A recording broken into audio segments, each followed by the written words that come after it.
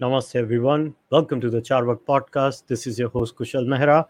All right, today's discussion is on the Palestinian perspective. So, just to give you guys a brief background, a few days ago, I had hosted a podcast with Jaideep Prabhu on the Israel Palestine conflict. And obviously, the essence of that podcast was pretty much the Israeli perspective. But as they always say, every issue is complex and it has multiple sides. So, if I would have not done a podcast on the Palestinian perspective, I think, in my view, I would have committed a grave disservice to the issue. And anybody who listens to this podcast knows that I have a habit of presenting multiple sides and multiple angles.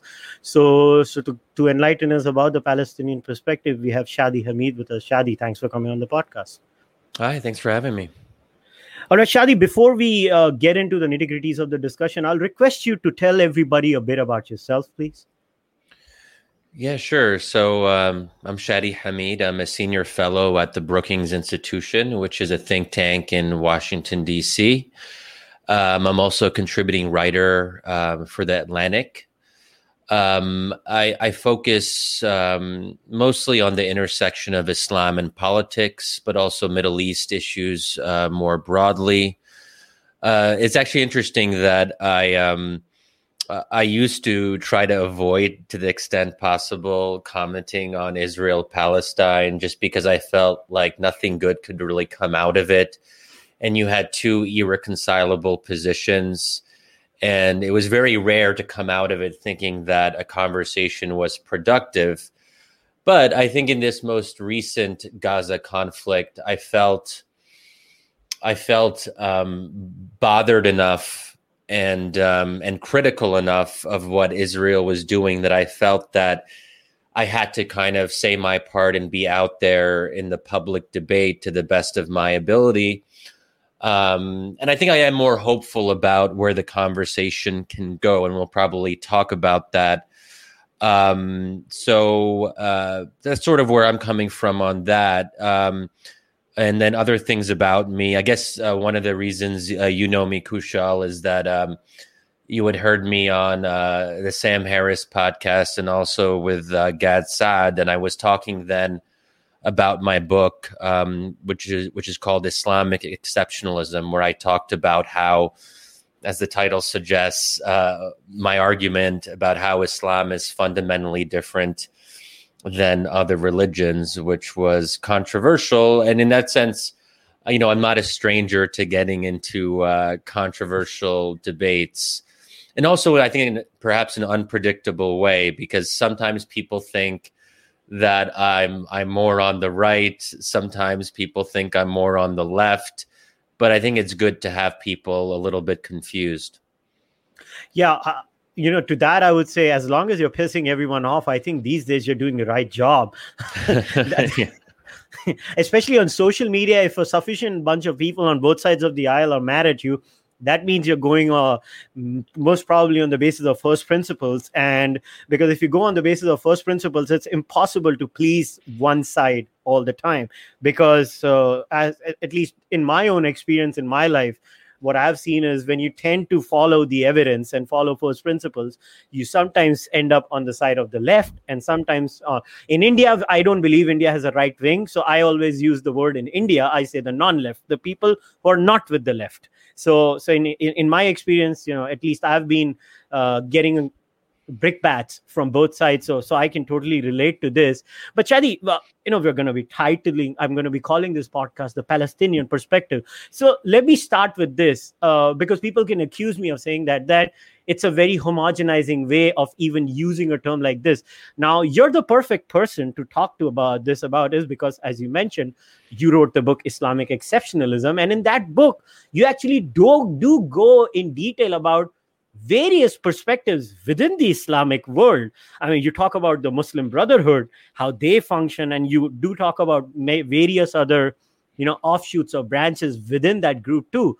So if I was to ask you to begin with, what is the Palestinian perspective? How would one go about it? Because certainly the Hamas perspective or a PLA perspective can't be the only Palestinian perspective, right? There could be multiple perspectives. Let's say, what would be the perspective of the average Palestinian? So if somebody was to ask you to dissect this to begin with, how would you go about it? Yeah, sure. Well, first of all, I should say that I'm not Palestinian myself. So perhaps it could be better described as a pro-Palestinian perspective. And perhaps it might be of interest to your listeners. I am Muslim. I'm born and raised in the U.S. in Pennsylvania.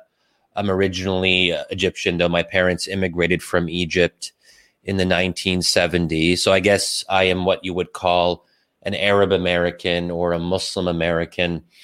And those two identities are important to me in the sense. And I think it's a great thing about the U.S. is that it is possible to be both unapologetically proud to be American and sort of patriotic or even nationalist in that sense, while also being proud to be Muslim. And those dual identities are important to me.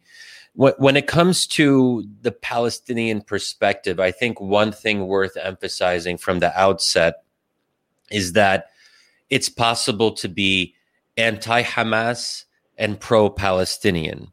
It's also possible to be pro-Hamas and pro-Palestinian. This is just to say that there are diverse perspectives in Palestine itself, in the West Bank, in Gaza, in the Palestinian diaspora, that there are millions of Palestinians who live outside the Palestinian territories, including in Lebanon, Jordan, in Europe, in the US. So we should be careful to not talk about Palestinians as having one perspective. My approach is to say, yes, Hamas is a US designated terrorist organization, that they do indiscriminately target civilians. And we know that because the rocket attacks are not very discriminate. They are imprecise and imprecise by design. That's part of what makes them terrifying for the Israeli population, because you don't know where it's going to go or where it's going to land. And that creates a sense of fear and paranoia about the rocket attacks. So in that sense, we do know that Hamas commits war crimes, and not just based on, right-wing sources or pro-Israel sources, but even Human Rights Watch, which is criticized for being anti-Israel sometimes, has said that, yes, Hamas does commit war crimes in that regard. So what I try to emphasize there is that Hamas's badness doesn't justify the brutality of the Israeli occupation, that it should be possible to hold two positions simultaneously, to say, yes, what Hamas is doing is immoral, unacceptable, terrorist, extremist, all the bad things that we want to say about Hamas. But that shouldn't give Israel a carte blanche to just do whatever it wants to Gaza and to punish the Gazan population more broadly in this context of collective punishment. Some Gazans support Hamas, but many Gazans don't. And in fact, Hamas's popularity has diminished in recent years. So there are many Gazans who are fed up, and they shouldn't have to suffer in terms of their lives and livelihoods because the Israeli government wants to punish Hamas and destroy and to just make them feel pain. And this is where I think that the disproportionality, which I'm sure we'll talk about, is relevant. That, yes, Israel has a right to defend itself, but the question is how it defends itself and what the specifics of that are. And that's where I think it's reasonable to criticize the Israeli government just as we would criticize any other government. Israel isn't special in this regard. When my own government, the American government, uses drone strikes and kills innocent civilians in Afghanistan or Iraq, I would like my fellow Americans to speak out strongly and say that just because it's fine to target terrorists, but if you know that the terrorist in question is around a lot of civilians, there are major moral concerns there. And if an Afghan wedding is targeted, as it has happened during the war in Afghanistan. There's been a number of controversial incidents. I was outraged about that, and I want to also extend my outrage in a consistent way when Israel does that, or when Saudi Arabia does that in Yemen. So I think it is important to say we are not trying to target Israel and single it out in a disproportionate way, because obviously that could be concerning, because you don't want to, because it is the only Jewish state in the world. I think there is an understandable concern that if you seem extremely critical about Israel and you're not necessarily being as critical about other situations, then it does raise this question. And I understand that concern, which is why I think the standards have to the extent that we can, we try to apply them consistently. So this is good that you've kind of dissected two parts of it. One is the Hamas perspective, and I really don't want to focus on the Hamas perspective because that's the easiest one. Yeah. Everybody knows what's Hamas standing for. Well, it's very clear. They want the annihilation of the Jewish state, and Hamas might as well, it directly talks about it in its charter or constitution, whatever you want to call it. I don't want to use that because a lot of times what happens is that is used as a straw man to kind of extend it to everything else. Now, I will give I'll try to present the Israeli questions as much as I can, but here's what I'm going to be doing. First up, it's very important for maybe us to discuss what are those non-Hamas Palestinian grievances that are against the state of Israel, because I don't think so. A lot of people hear that side of the argument a lot. I think it's very easy, especially in the day and age of social media, is you pick the extreme ideologue on side A, you pick the extreme ideologue on side B, you post that gets the highest amount of clicks and footage because that's just how negativity bias works. Yeah. And then everything else, which is basically maybe 60 to 70% of the people, they get ignored. So let us focus now on that non-Hamas perspective. So what are their specific complaints against the state of Israel? Okay, so let's even take this most recent Gaza war, because I think there's an interesting conversation to be had about the sources of this conflict, where I think that oftentimes pro-Israel commentators will focus on Hamas's launching of rockets as if that's the only relevant fact and that's how it started. The broader context, I think, is important. And I think my approach, whenever I want to try to understand why extremist groups or terrorist groups do what they do, we have to understand the quote unquote root causes. And that's sometimes controversial because it can sound like you're justifying it, right? But I think the important thing here is to understand, so that way we can prevent future iterations of extremism and terrorism from happening.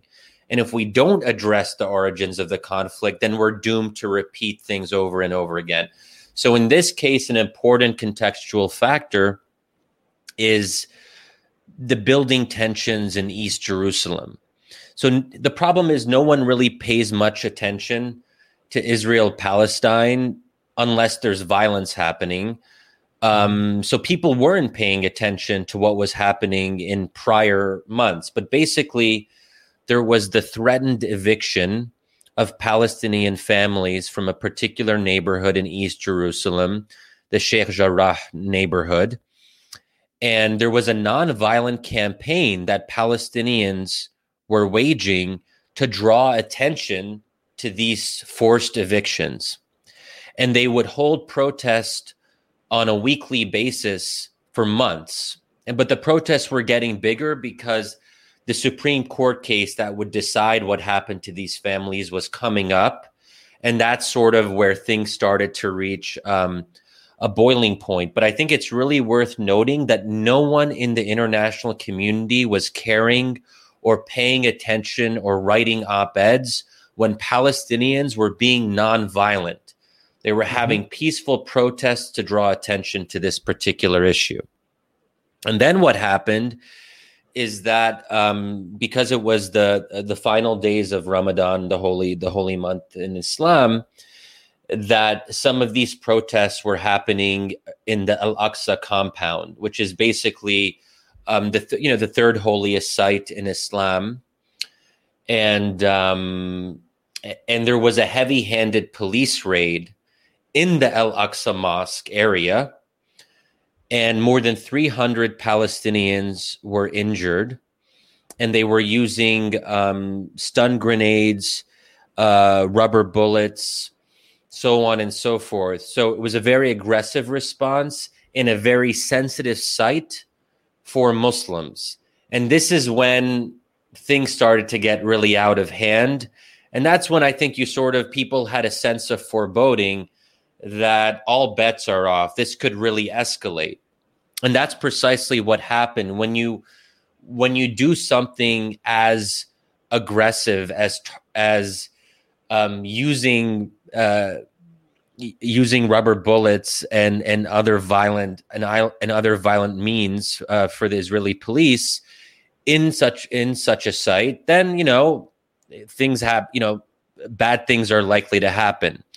And that's where it just got out of control. And we know that Hamas is self-interested. We know that they like to use these moments of tension for their own benefit. So they saw what was happening in East Jerusalem, and they knew that their popularity had been going down. They knew that they were becoming more irrelevant.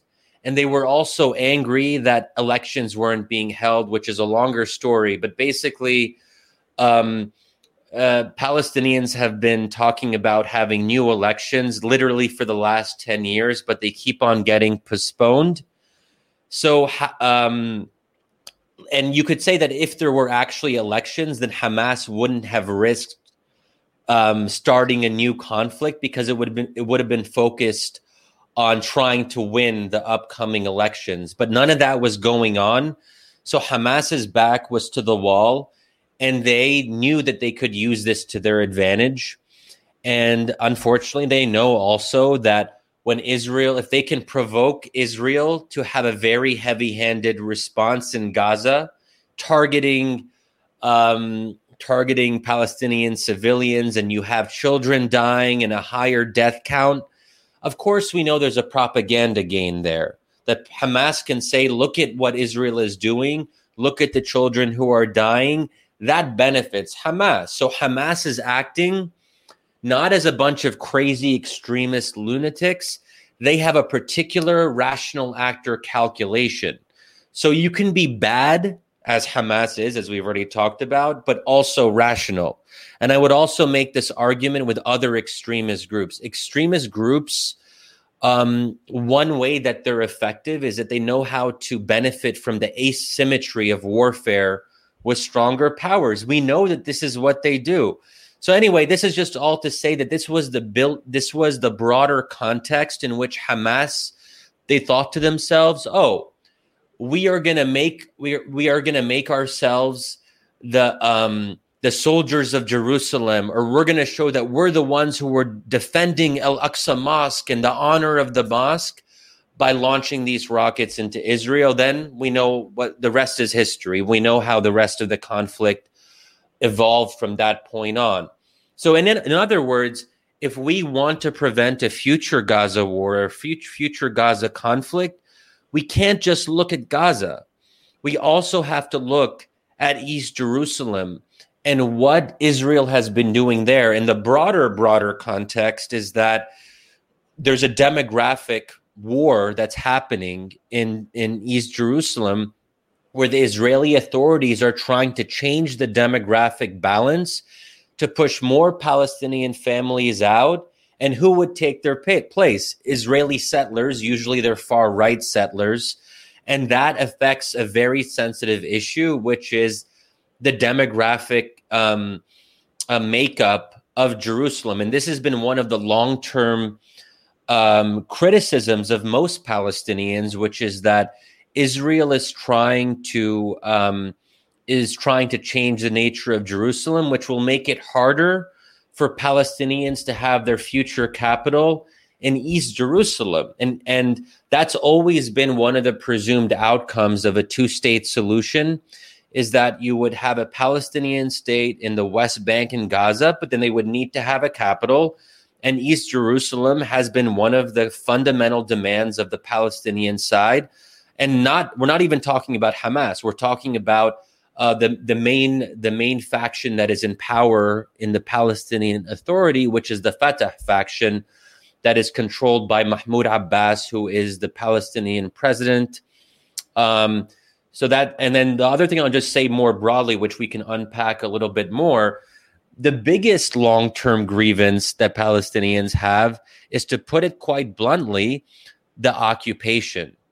So if we really want to get down to the fundamental issue, that if you talk to 95% of Palestinians, if not more, from any faction, from any ideological orientation, most of them are unified on this particular point, which is they have been living under a repressive occupation that denies them freedom of movement, freedom of expression, the ability to determine their own lives, the ability to control their own destinies, and that they don't have autonomy. There's autonomy in some parts of the West Bank, but there are other parts where there isn't this basic independence and freedom. And we know this because there isn't a Palestinian state.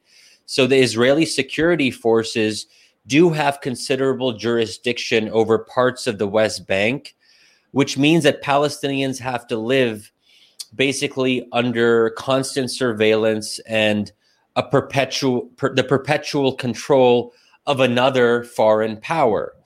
And I don't believe that we can really we can have a long-term solution to this conflict until you address the fact that Palestinians in the West Bank and Gaza don't have basic rights, and they're still subject to the sovereignty of another power, in this case, the Israeli state. And this occupation has been going on since 1967, which is a long time, and which leads to a situation where Palestinians lose hope, because they say, well, okay, 10 years, 20 years, 30 years, but it turns out that this might be going on for the foreseeable future.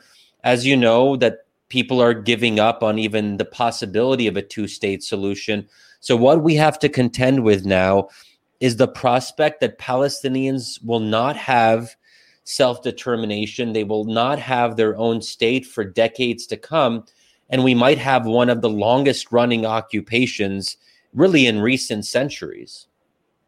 So I don't know how to put it because I don't intend to be condescending or mean when I ask this question, but I have to ask this question. So if somebody was to ask you this question, if the Palestinians want to have those basic freedoms and those basic rights, don't you think their probabilities, and I'm asking this with genuine curiosity here, would be maybe with an Israeli state, which is more democratic in comparison to, let's say, what they have right now? I mean, I'll give you an example that a good percentage of the members of the Israeli state right now are, people who are Muslims, and, they have, prominent roles in different facets of Israeli society. So let's say if we were talking about all those values, wouldn't that be more probable if they were part of I'm not saying that the two-state solution is not a solution, but I'm just asking, wouldn't that be more logical then? It's a great question, because there are actually a growing number of especially young Palestinians who say precisely that if there's no hope in a two-state solution, then let's talk about a one-state solution, or what's sometimes called a binational state.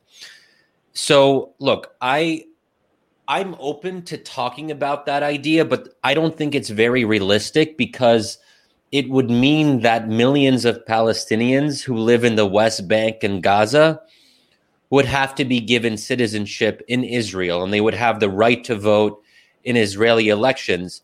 And it's understandable, if you're a Jewish person in Israel, you might not want that, because then you might become a minority in your own state, because if you're bringing in millions of new people and saying, hey, let's all be one big state and combine them together, then that means that it's going to be about 50-50, and it might even become at some future point 60-40. And if the whole point of the Zionist idea is that Jews have a right of self-determination to have their own state that has a Jewish character, then obviously they won't want to share power with Arabs and Muslims. If they did, that's an interesting thing to discuss, but I just don't see enough support in Israel among the majority Jewish population. So right now, Israel proper is about 80% Jewish, and then 20% Arab, the vast majority of whom are Muslim. And those are Israeli citizens. And you're right that they do have more rights than they do in most Arab countries and the neighboring countries. But I would just say on that point, that doesn't mean that they have full equality. And I think that the criticism that I would have is, in many ways, Arabs who are Israeli citizens are second-class citizens in a number of ways. There's systematic discrimination in terms of land access, water, in terms of access to various government resources. The fact that the state is explicitly Jewish means that they don't feel like they are fully accepted because the national anthem is explicitly about Jewish self-determination. A big part of Israeli society is serving in the army.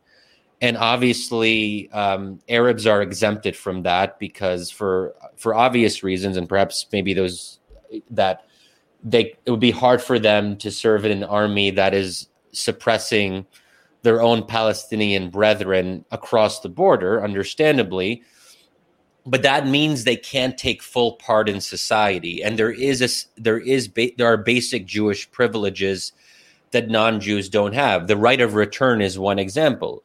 If you're a Jewish person who lives in the U.S. or in Britain, you have the right of return to become an Israeli citizen, even if you've never set foot in Israel in your entire life, by virtue of the fact that you are Jewish. Where on the other hand, if you're Palestinian and you live in the diaspora and you've actually been on the land and your parents were maybe pushed out in the 1948 war, so you have actually a direct claim on the land, you do not have the right of return because you are not Jewish. So these are a number of ways where there's systematic discrimination.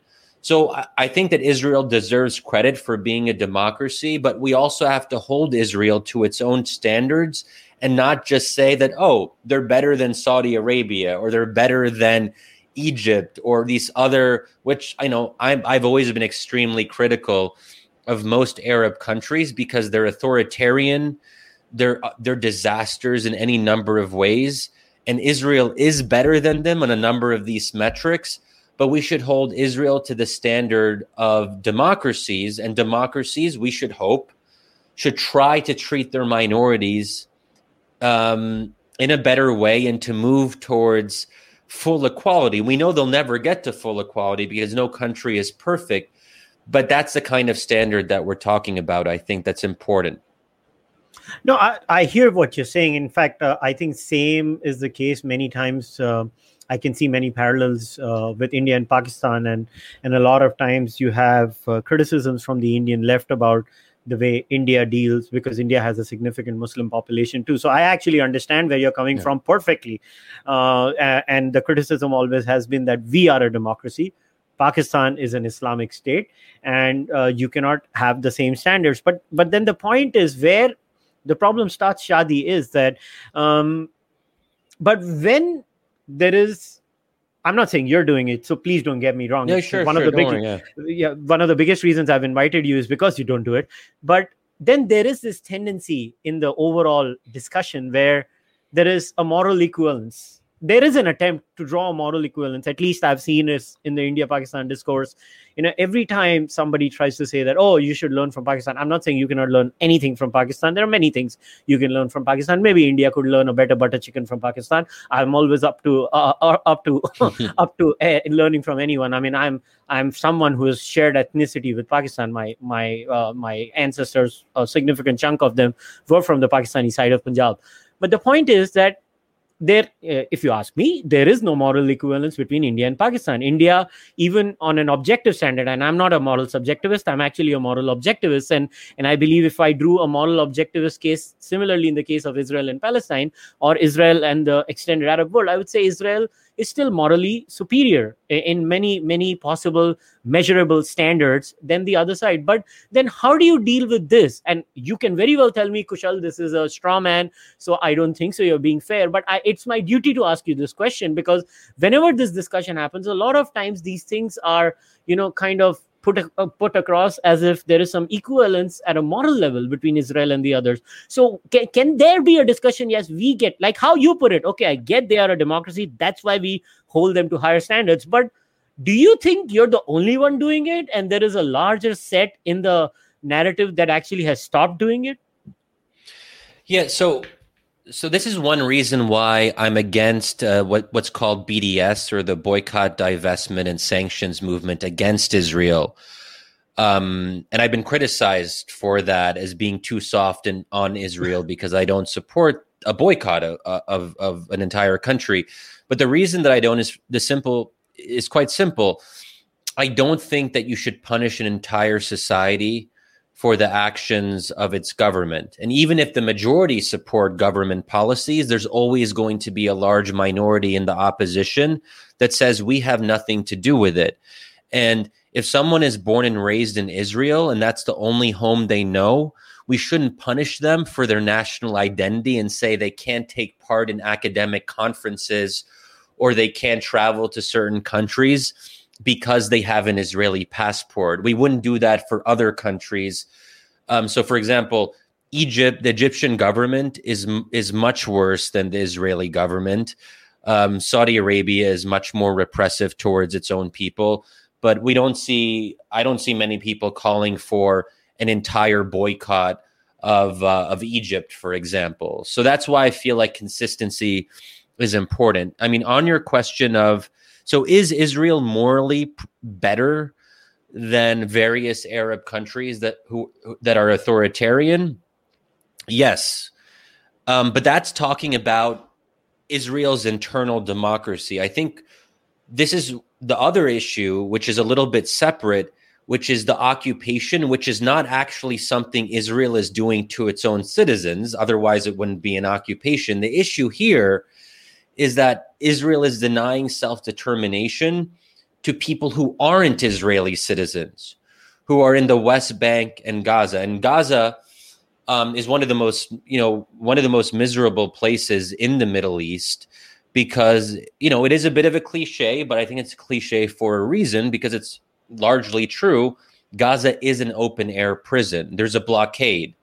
So there's a whole debate about whether Gaza is technically under occupation. We don't have to get into that, because Israel did withdraw from Gaza in the 2000s, but there is a blockade, which basically means that Israel restricts the goods and services that go into Gaza and come out of Gaza. And this can have profound impact, where if you're a Gazan who has an emergency life-threatening disease and you want to go across the border, either to the West Bank or to Egypt, or to travel to Europe or whatever, or to even just normally just get out of this very small Gaza Strip, Israel and also to some extent Egypt, and they cooperate on this. Israel restricts who's able to leave for different reasons, and also what kind of medical services are able to come in, so on and so forth. And there's been a lot of documentation from human rights groups about how this makes it extremely difficult to survive and to live in Gaza. So that blockade has to be addressed. And I would argue that Israel has a responsibility to ease the conditions of that blockade. And that's what we should be calling on for right now. When it comes to the West Bank is still under occupation to various different degrees. And we all know the stories about the checkpoints and choke points when you're traveling from one part of the West Bank to another. And they might just be 20 minutes away from each other, but it takes you 3 hours to get there, even though it's your own area, it's your own land. And that has nothing to do with how democratic Israel is, because the West Bank is not under Israeli democracy. As we mentioned, if it was, then Arabs would have the right to vote for Israeli politicians, so on and so forth. So I think that's where I like to separate the conversations. We have the conversation on Israel's own political society, which there's a lot to be admirable about. And the last time I was in Israel was in 2019. Tel Aviv, Jerusalem, Haifa, and also I met with some settlers and tried to have dialogues with them, which was very interesting. So I tried to get a sense of the different aspects of Israeli society. It's a very vibrant society, and you have religious divisions, ethnic divisions, and people are debating these ideas passionately. And it's almost a cliche to say that everyone disagrees with each other in Israel, which I think is a great thing in any democracy where you don't have one position or one consensus. So that's all something that Israelis should be proud of in terms of what they've been able to build. But that is not the same thing as talking about how they treat Palestinians across the Green Line in the West Bank in particular, and the blockade in Gaza. So I think that's where we can, if we want to be as nuanced as possible, we have two levels of the conversation that we can distinguish between. Sure. One complaint I've always had from the Israeli side, and I think I never get a good answer from there is, and I don't know why this is not discussed enough. So when I was preparing for this podcast and I was trying to, read up a bit, I don't know, it was quite obvious for me to look up at economic statistics in Palestine and unemployment rates in Palestine. I thought that was a no-brainer. But then when I was looking at podcasts, nobody barely even talks about it. And I was like, how the hell can this important factor not be spoken about? So I was just looking at, I don't know how authentic this website was, but there were multiple websites that were giving the same figure. So I was just looking at tradingeconomics.com, and they had a very detailed chart of unemployment rates of Palestine from 1995 for right up to 2021, and the figure consistently hovers around 25% and above. And I got the shock of my life. I was like, oh damn, that high in unemployment rate. If you have so many unemployed people, and then I was looking at the average age of that population, which is pretty reasonable, I was like, you have a recipe for disaster. Now, my question to you in such a case is, whose responsibility is to fix such a gigantic problem where you have hordes of Palestinians who are unemployed? You have unemployed people living in a conflict zone where obviously, even if you don't want to admit to whose side is right and wrong, just looking at the bare numbers, somebody has to get up and say, Houston, we have a problem. And it is a recipe for disaster. But Shadi, why do you think this is never spoken about? And there is no specific, focus on maybe if we got them a ton of jobs, this could actually be solved. It's a great question, and you're right. The numbers are pretty shocking, and it's even worse in Gaza. Sometimes I've heard numbers as high as 60% unemployment in Gaza, which is different. In the West Bank, 25% is still quite a lot, as you note. I think that part of the issue here is if you focus too much on the economic side, sometimes there's a temptation to say, well, let's invest in the West Bank. let's focus on the economic side, and then that might make you forget the politics of it. And economics matters, of course, and you want to improve people's standard of living, but ultimately the foundational issue is deeper. And I think that even if you improve people's lives in the West Bank, if you don't address the question of basic dignity and self-determination, you're still going to have unrest, because what we know about human beings is that they have deeper desires that go beyond the material. They want to feel like they have their own society that they have control over. And it's worth noting that the West Bank, the parts of which that are governed by the Palestinian Authority and President Mahmoud Abbas, he's a bit of a despot. So we have to blame also not just Hamas, but also the Palestinian moderate leadership in the West Bank, and say they've been avoiding elections for a while. And I should also say, I mean, to be fair, Israel has been making it hard for Palestinians to run their own elections because for a number of different reasons.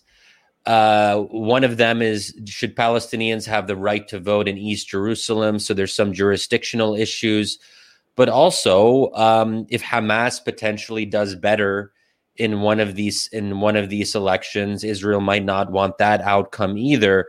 So Israel is a partner in sort of keeping in place this very corrupt old leadership. And it also helps them because they can say, look how weak Abbas is. We can't do business with him. We don't have a partner. He can't even run his own situation. Then they say, well, Hamas is in Gaza. They're not a partner either. And it's worth noting, Israel hasn't tried to get rid of Hamas. And I mean, one of the reasons is they worry that the alternative would be worse. But Israel is actually okay to have this perpetual situation where Hamas is bad in Gaza, Mahmoud Abbas is weak in the West Bank, and that allows them to sort of not take responsibility and say, well, look, they're a mess. Let them get their act together and we can talk to them. But they're obviously part of the problem because they aren't actually giving incentives for moderate leadership. They aren't strengthening or trying to find ways to work with Mahmoud Abbas and to address corruption and the lack of elections in the West Bank. So I think that on one hand, the economic side is important, but can you really have true economic success if there isn't political autonomy and political independence? If you have a very corrupt leadership in the West Bank, can they ever really be counted on to run economic policy in an effective way? A lot of them are, putting money in their own pockets. I mean, the stories of the Palestinian Authority's corruption are legion. Starting with a lot of your listeners might remember the stories about Yasser Arafat in the 90s and early 2000s, and his wife Soha taking trips to Paris and God knows doing what else. So that has to be addressed if you want to get the economics in order as well. Yeah, but think about it, Shadi. So the average age of Palestine is 20.8. I think around that figure. The average age of Israel is 30.8. Now, you add such a young population with a high unemployment rate, and then now somebody might say, oh, there you go, Kushal, you godless person, bringing religion into it. But I have to. And then you add religion to the mix. And I don't know, Shadi, how to put it, but whether it's Israel, Palestine, or whether it's India, Pakistan, people don't want to admit to it. But, I always say this, you can ignore gravity. Gravity will not ignore you. Gravity will be there. And I mean, you can say it doesn't exist, but it won't cease to exist. Yeah. These are religious issues. You have such a dangerous combination where a young population, unemployed, and there you go. In India, we have this fear, everybody is like, oh, Islam is in danger, or Hinduism is in danger. And the same applies over there. Judaism is in danger. Your Jewish identity is in danger. Your Islamic identity is in danger. And then you have all these unemployed people, and religion. It is very fast. The meme, the virus takes over your mind very fast. So don't you think the Palestinian side also has some sort of a responsibility then? Yes. Okay. So on the question of religion and religious extremism, let's say, so you have these angry, unemployed, underemployed Palestinians. They've given up hope in a two-state solution. It's worth noting that there was a time when a plurality of Palestinians, if not a majority, supported a two-state solution. That's when there was more hope about the Oslo process, and it seemed like that it was going in the right direction. But after you have these expectations for such a long time, and the two states never actually happened, like we talked about, people start to look at alternatives. And if nonviolent campaigns are repressed, and it's worth noting that Israel has generally arrested or otherwise suppressed nonviolent leaders of Palestinian movements because they don't want a Gandhi figure to emerge, because that's going to be very compelling in terms of international perceptions. And Israel has a benefit in saying, look at those crazy extremist Palestinians who are represented by Hamas. So those nonviolent voices oftentimes don't actually get much attention. So look, Palestinians have agency, and Palestinians have made mistakes. Certainly their leadership has made mistakes time and time again. And as I mentioned, Mahmoud Abbas has been a very underwhelming leader. And he's really hurt his own people. And Yasser Arafat, too, is a good example of bad leadership. But I think that, in that kind of context, more Palestinians are going to look at Hamas as an alternative, because they say, look, Abbas has been corrupt. The two-state negotiations never went anywhere. No one pays attention to nonviolent campaigns. This doesn't justify an individual going to Hamas. But again, if we want to understand why there are some young Palestinians who look to Hamas and say that is the better way, it's because the other options aren't very compelling. They're choosing between available options. And we know this about extremism.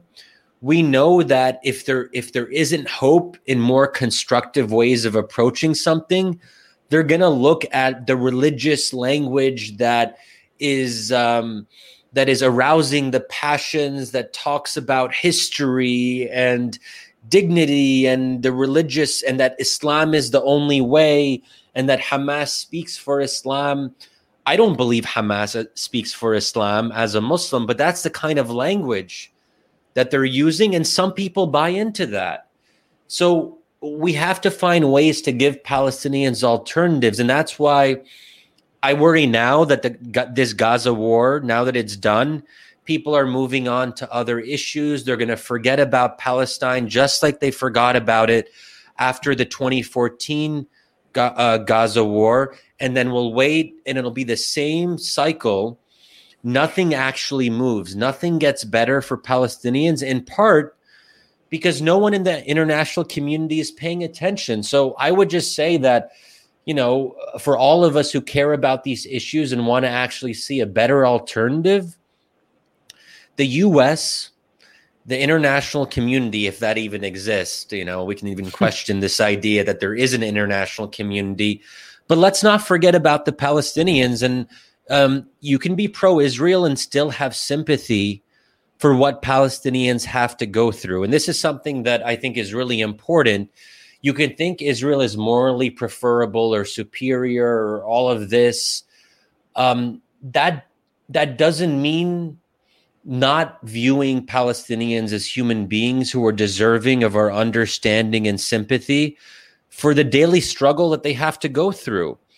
and they shouldn't have to pay the price for their own bad leadership. And I think it's worth noting, and this is, again, it goes back to the question of incentive structures. Palestinians only got on the top of the international agenda because of violence. That's terrible. That's a terrible incentive structure to give them. It was only when Hamas started lobbing rockets that people remembered that Palestine was a thing. So what kind of message does that send to people when, and this is why they might look to Hamas, and this is why Hamas is gaining popularity, because Palestinians who had given up hope, they said, well, look, we don't love Hamas. They've been messing things up in Gaza, but for the first time in years, the international community is paying attention to us. This is. I wish it wasn't this way, where violence is what gets Palestinians on the news. If it bleeds, it leads. That's, we hear this, that's what people pay attention to. So if we want to undermine Hamas, and if we don't want Hamas to get more popular, we have to pay attention to Palestinians when they are focusing on nonviolence, when they are not lobbing rockets. So let's not forget them now that the rockets have stopped. I would agree with you. Shadi, before I let you go, I have to discuss your book, Islamic Exceptionalism, Sure. because I never got to discuss this when you were in Delhi. And now after that, as they say, shit has hit the roof, and we've all been kind of stuck without traveling. So I always wanted to ask you this question about your book, Islamic Exceptionalism. First of all, I want to congratulate you. It was an absolutely wonderful book. I had a great time reading it, but I had a complaint about that book, and I always wanted to raise that complaint with you, that the book, when I read it, it was very Arab centric. Now, I'm not blaming you for it, but the point is that as a person who lives in India, who is surrounded by two majority Islamic countries like Bangladesh and Pakistan, I always felt that when you draw the painting of Islamic exceptionalism, that it was somehow missing out on these three major countries. And I want to speak, and I don't know if people maybe have a problem. They might be, Kushal, you're not a Muslim. Why are you speaking on behalf of Indian Muslim? I don't know. My brain functions differently. To me, they're Indians first, and I can always speak on behalf of my people, Indian people. Like, I always felt that the Islam in India is very unique. Islam in India, no. Maybe some Muslims may not like what I'm saying, maybe the hardliner, but there is a significant amount of Muslims in India who will agree with me too. It has a huge confluence of Hinduism and Islam together. And it has created a unique blend of Islam in India, where a lot of things that maybe in Orthodox Islam are considered shirk are not shirk in India. You will see Indian Muslims doing things which might be downright idolatry for maybe Muslims in the Arab world. So do you think maybe when we talk about Islamic exceptionalism, maybe that major region and their way of life was ignored? Yeah. So the first thing I'll just say, just to give some context to what exceptionalism means. So I'm talking specifically about Islam's resistance to secularization, Islam's outsized role in politics and public life. That's what makes it fundamentally different, because obviously all religions are different from each other in unique ways. Otherwise, there would be no point in having different religions, because if they were all the same, then who cares, So that's the particular aspect of exceptionalism that I'm referring to. And for me, this is neither bad nor good. Islam playing a prominent role in public life, it can obviously be bad, and we see any number of examples of that in the world, but it can also be good, because I'm someone who believes that religion is important for social organization, for social cohesion, for giving individuals meaning, belonging, and structure. And I would say the same about Christianity, and I've been a critic of the de-Christianization of the West and of America more recently, because it's be careful what you wish for. If Christianity leaves, something else might fill the vacuum, and that other thing might not be better. that's also why I say, when it comes to Hindu nationalism or the rise of the BJP in India, I'm critical of the BJP because of its anti-Muslim policies. But if we are small d Democrats, we have to respect democratic outcomes. And if the BJP wins, that's what we have to live with as a legitimate democratic outcome. The same thing with Donald Trump. I think Donald Trump was really bad for America, but he was our legitimate president because democracy is about the right to make the wrong choice, So I think we have to apply the same idea to Muslim majority societies, that if Islamist parties like the Muslim Brotherhood win in free and fair elections, we might not like that. But again, if that's what the democratic process produces, then we have to respect that if we are in fact believers in the democratic idea. And I think that authoritarian rule has been disastrous for the Middle East. And I do believe that the US should do more to support democracy in Arab countries, even if it leads to Islamist parties doing well or even winning in elections. Okay, so that's part that those are some ideas there. The book focused primarily on Muslim majority countries. And the reason for that is, and that's why India, for example, didn't really figure into my analysis, is because the question of Sharia and Islamist parties winning is only going to be relevant if there's a Muslim majority. There's no real risk that in India, the Muslim minority will be able to impose Sharia on the country, simply because they don't have the numbers. And it's also worth noting that Muslims are diverse. Even if they say they want Islam to play a prominent public role, that doesn't mean they want to impose Sharia. There's different ways of thinking about Islam's role in public life. Some people are more strict and conservative. Some people have more progressive interpretations of Islamic law. So I always emphasize to people that even if you take my premise that Islam is resistant to secularization, that doesn't mean there's only one monolithic version of Islam that is very conservative and hard line. And I think that your listeners will be familiar with the diversity and the richness of Islam in India, where there are different expressions. I mean, when I was in India, and I went to different mosques because I was just curious to learn more about how Islam was expressed. There's obviously still a strong Sufi expression of Islam in India that is very influential.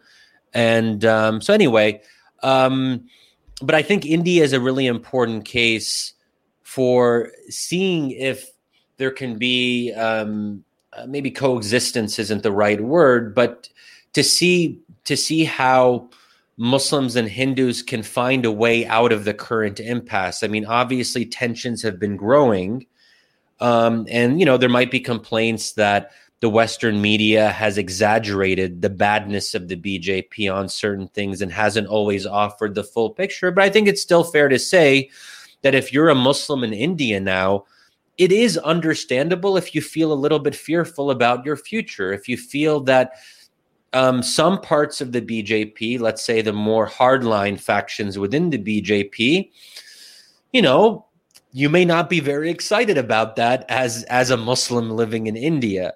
So I think these are real things that Indians have to be able to talk about openly and frankly. I did talk a little bit in my book about Malaysia and Indonesia. Mm-hmm. If we're looking at Asian cases, Pakistan is interesting. I have to say, as someone who has done, I've lived in the Middle East. That's where I've done my field research, in my academic work. I find Pakistan fascinating because it's an Islamic republic in quotation marks. And I mentioned it briefly in the first chapter of the book, but I didn't really feel like I was the right person to spend a lot of time talking about a very unique case. What Pakistan is, I would say, quite unique. But I think it is interesting for my argument because Pakistan is at least relatively democratic. It's not a full democracy because the military still has a lot of control over certain defense and security issues. It does interfere in the civilian space, unfortunately. And one might even argue that under Prime Minister Imran Khan, the military has played a larger role. Yeah. But at least it's more democratic than many of the countries in the Arab world. And it's interesting that even though Islamist parties don't do well in Pakistani elections, the most they've ever gotten is maybe 15%. I think in the 2000s after 9/11, that was maybe their high point. But Islamists still have a lot of influence as a kind of lobby group, and they can put pressure on the national government, on the educational system. And again, this reminds us that if there is democracy and you have a socially and religiously conservative population, a democratically elected government is going to have to reflect that. So because Pakistanis are generally religiously conservative, you're going to have a religiously conservative country. In Indonesia and Malaysia, we see something similar. In India, because many Indians want Hinduism to play a prominent role in public life, that's what's helped the BJP to gain more traction over recent decades. And that's what democracy does. In Hungary and Poland, people want Christian identity to be more in public life. That's why we see more Christian-influenced parties being in power. So in this sense, democracy doesn't necessarily lead to secularism, and not just in Muslim majority countries, but increasingly in the rest of the world. We're seeing how democracy leads to new ideological movements or new right-wing populist parties. Bolsonaro in Brazil is another example, who has some evangelical support, but he's not really like that Christian. He's just a right-wing populist who has a weird confluence of ideas. So I think this is the real challenge in a lot of democracies, is how do you accommodate these new ideologies that I think are drawing on a sense that the old secular elites failed.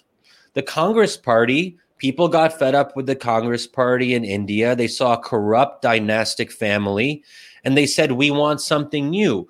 So elites can't just say, look how bad the BJP is. Look, they're racist, anti-Muslim. They may be anti-Muslim in these different ways, but you can't just rely on that. You have to come up with your own affirmative message and say, we're not just business as usual as the Congress Party. We have our own new ideas, and we can't just rely on saying that the other party is bad. And I think that's where the old elites have really failed, because people are angry and they want to feel like someone is actually speaking to their anger and is actually saying something new and interesting. Yeah, I actually understand what you're saying. Another thing that stood out for me, I don't know if you're aware of that. So in that book, you used a very interesting term. You called it gradualism, if you remember correctly. Yeah. And the same word has been used by another Muslim, but in a completely different context. And that is Majid Nawaz. So Majid Bhai, in his book, talks about gradualism, but in the complete opposite context. So Majid Bhai's gradualism is, well, we're slowly going to take them towards secularism, the conservative Muslims. And in your case, in your book, you talk about how the conservative Muslims are using gradualism as a strategy to slowly take the semi-democratic Islamic states towards Sharia law. So it's very interesting that both of you use the same concept to show two completely different realities. I don't know if you, and I clearly remember, this is one more thing I wanted to share with you, because it's very interesting, and which, eventually takes us down to that it's a battle of ideas, and whether you like it or not, some ideas are going to win at this point of time. Maybe they'll lose in another point of time. So if this is my last question, I'm aware of your time. So where do you think the Islamic world is going through right now? So which gradualism is winning as of now? That's an interesting question. Look, I think generally gradualism is always preferable to the alternative, because gradualism means that you're participating in democratic institutions, that you're avoiding revolution. I mean, I'm not a big fan of overnight revolutions, which can lead, and we, for obvious reasons, whether it's the French Revolution or the Iranian Revolution, we know that the very aggressive revolutions are destabilizing. And because I believe in the best way to select your leaders is by asking the people to vote. And revolutions don't always do that. They just say, hey, here's a vanguard and they're now in power and you have to live with it. So gradualism can sometimes have a negative connotation because it makes it sound like people are sneaking around and they're not telling you their true ideas and they're kind of gaining power behind the scenes. And once they're ready, they're going to pounce. Maybe that happens sometimes, but also that's just politics, because if you have ideological ideas, you can't just put them on people right away. You take steps. I think that would apply to, the BJP took steps. It didn't become the BJP overnight. It had to develop a constituency and persuade people. It had to reassure elites that it could take care of the business community, even though the business community was traditionally skeptical of Hindu nationalism in some ways. That's just normal politics. You address different audiences in different ways. And, even I do that. I mean, I have my convictions, but if I'm talking to one audience, I'll maybe emphasize certain things. And with a different audience, I'll try to focus on a different set of issues. It's just normal. That's how we talk. Which is kind of making me forget your original question. But, that addresses the gradualism part. But there was another part of what you had asked. Remind me. No. So I wanted you to tell us that which gradualism you think is the broader Muslim world. Yeah, that's the other part. Yeah, so I think that there's a real sense of hopelessness in the Middle East because different ideologies have been tried. The mainstream Islamist movements that participate in politics, like the Muslim Brotherhood, they failed. They're being repressed now. A lot of them are, in hiding or in exile, especially the Egyptian Muslim Brotherhood after the coup in 2013. ISIS obviously was largely destroyed in Iraq and Syria. Secular authoritarian regimes have become more and more repressive. So I think there's a real sense of people just like in exhaustion and they don't know what's next. I think that there are some signs of decline of growing secularism, but I would just say in a very minor way. So if you look at some of the polls, in some countries, the number of people who say that they're not religious has gone up from like 6% to 12%. And I remember when one of these polls came out, people said, whoa, secularism is winning out in the Middle East. But then I said, look at the numbers. Granted, it's increasing, but it's still at a very low number. And that's because these societies are so religiously conservative that they could only go down from this point. So, for example, we have some polling from Pew and Gallup and elsewhere that it's like 95% of Indonesians say that religion plays an important role in their daily life. If it goes down to 90%, that's still pretty high, So I think that the trend line is interesting and we have to keep an eye on that and see how that goes. But I think that we should be careful about projecting our own Western expectations on very different cultures. So we say, we went through secularization in the West, so it's only a matter of time until Muslim majority countries go through that as well. They're going to have a reformation, then an enlightenment, and they're going to realize what Christians realized.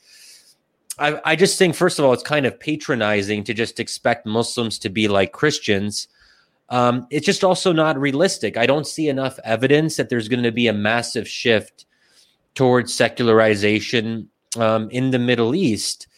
So that's where I'm critical of some of this secularization discourse. Majid and I have had friendly debates about this, and he has a vision for what he wants the Muslim world to become. But I just don't know. I just don't know if obviously anything is possible in 100 years or 200 years, and we'll all be dead then. But for the foreseeable future, I just don't think there's enough evidence to suggest that there's some Islamic enlightenment that is about to come. Yeah, I'd say that's a fair assessment. Yeah, I'd actually agree with you that personally, if somebody asked me, I'd myself be agnostic to this question at least. But Shadi, this was an absolute pleasure. When I started, to research for this podcast, I had many questions, and I'm glad that you've come here, because I think many times people don't realize that when it comes to India, even from a foreign policy perspective, India has a very unique foreign policy perspective when it comes to the Israel-Palestine issue, which I don't agree with it personally, but India's issue has been, we're not going to be a referee in this match. We're just going to go and talk to both the sides, and we're going to try to wiggle it up our way about. But that is one of the reasons I felt that I have to get the Palestinian perspective in this discussion. So thanks a lot for coming on the podcast and sharing your views with us. Yeah, it was my pleasure, Kushal. Thanks for having me, and I enjoyed the conversation with you. So look forward to staying in touch. All right. Thanks a lot. So, guys, time to wrap today's discussion up. I'm going to leave the links to Shadi's books. So I'll leave the Amazon link in the description of the podcast, whether it's the video version or the audio version. I would insist you go and buy his books and read his books. Trust me, I had a great time reading Islamic Exceptionalism. Also, so Shadi is an editor on another portal called Wisdom of Crowds, which is a very interesting portal. I will leave the link for Wisdom of Crowds too. You guys can go and check it out there, and you can follow him on Twitter. As always, thanks for listening and supporting the podcast. You know the drill. You can become a member on YouTube, subscribe on Patreon, buy the merch on the website, or send donations via UPI. I try my best to have interesting conversations. Until the next time, namaste, take care, goodbye.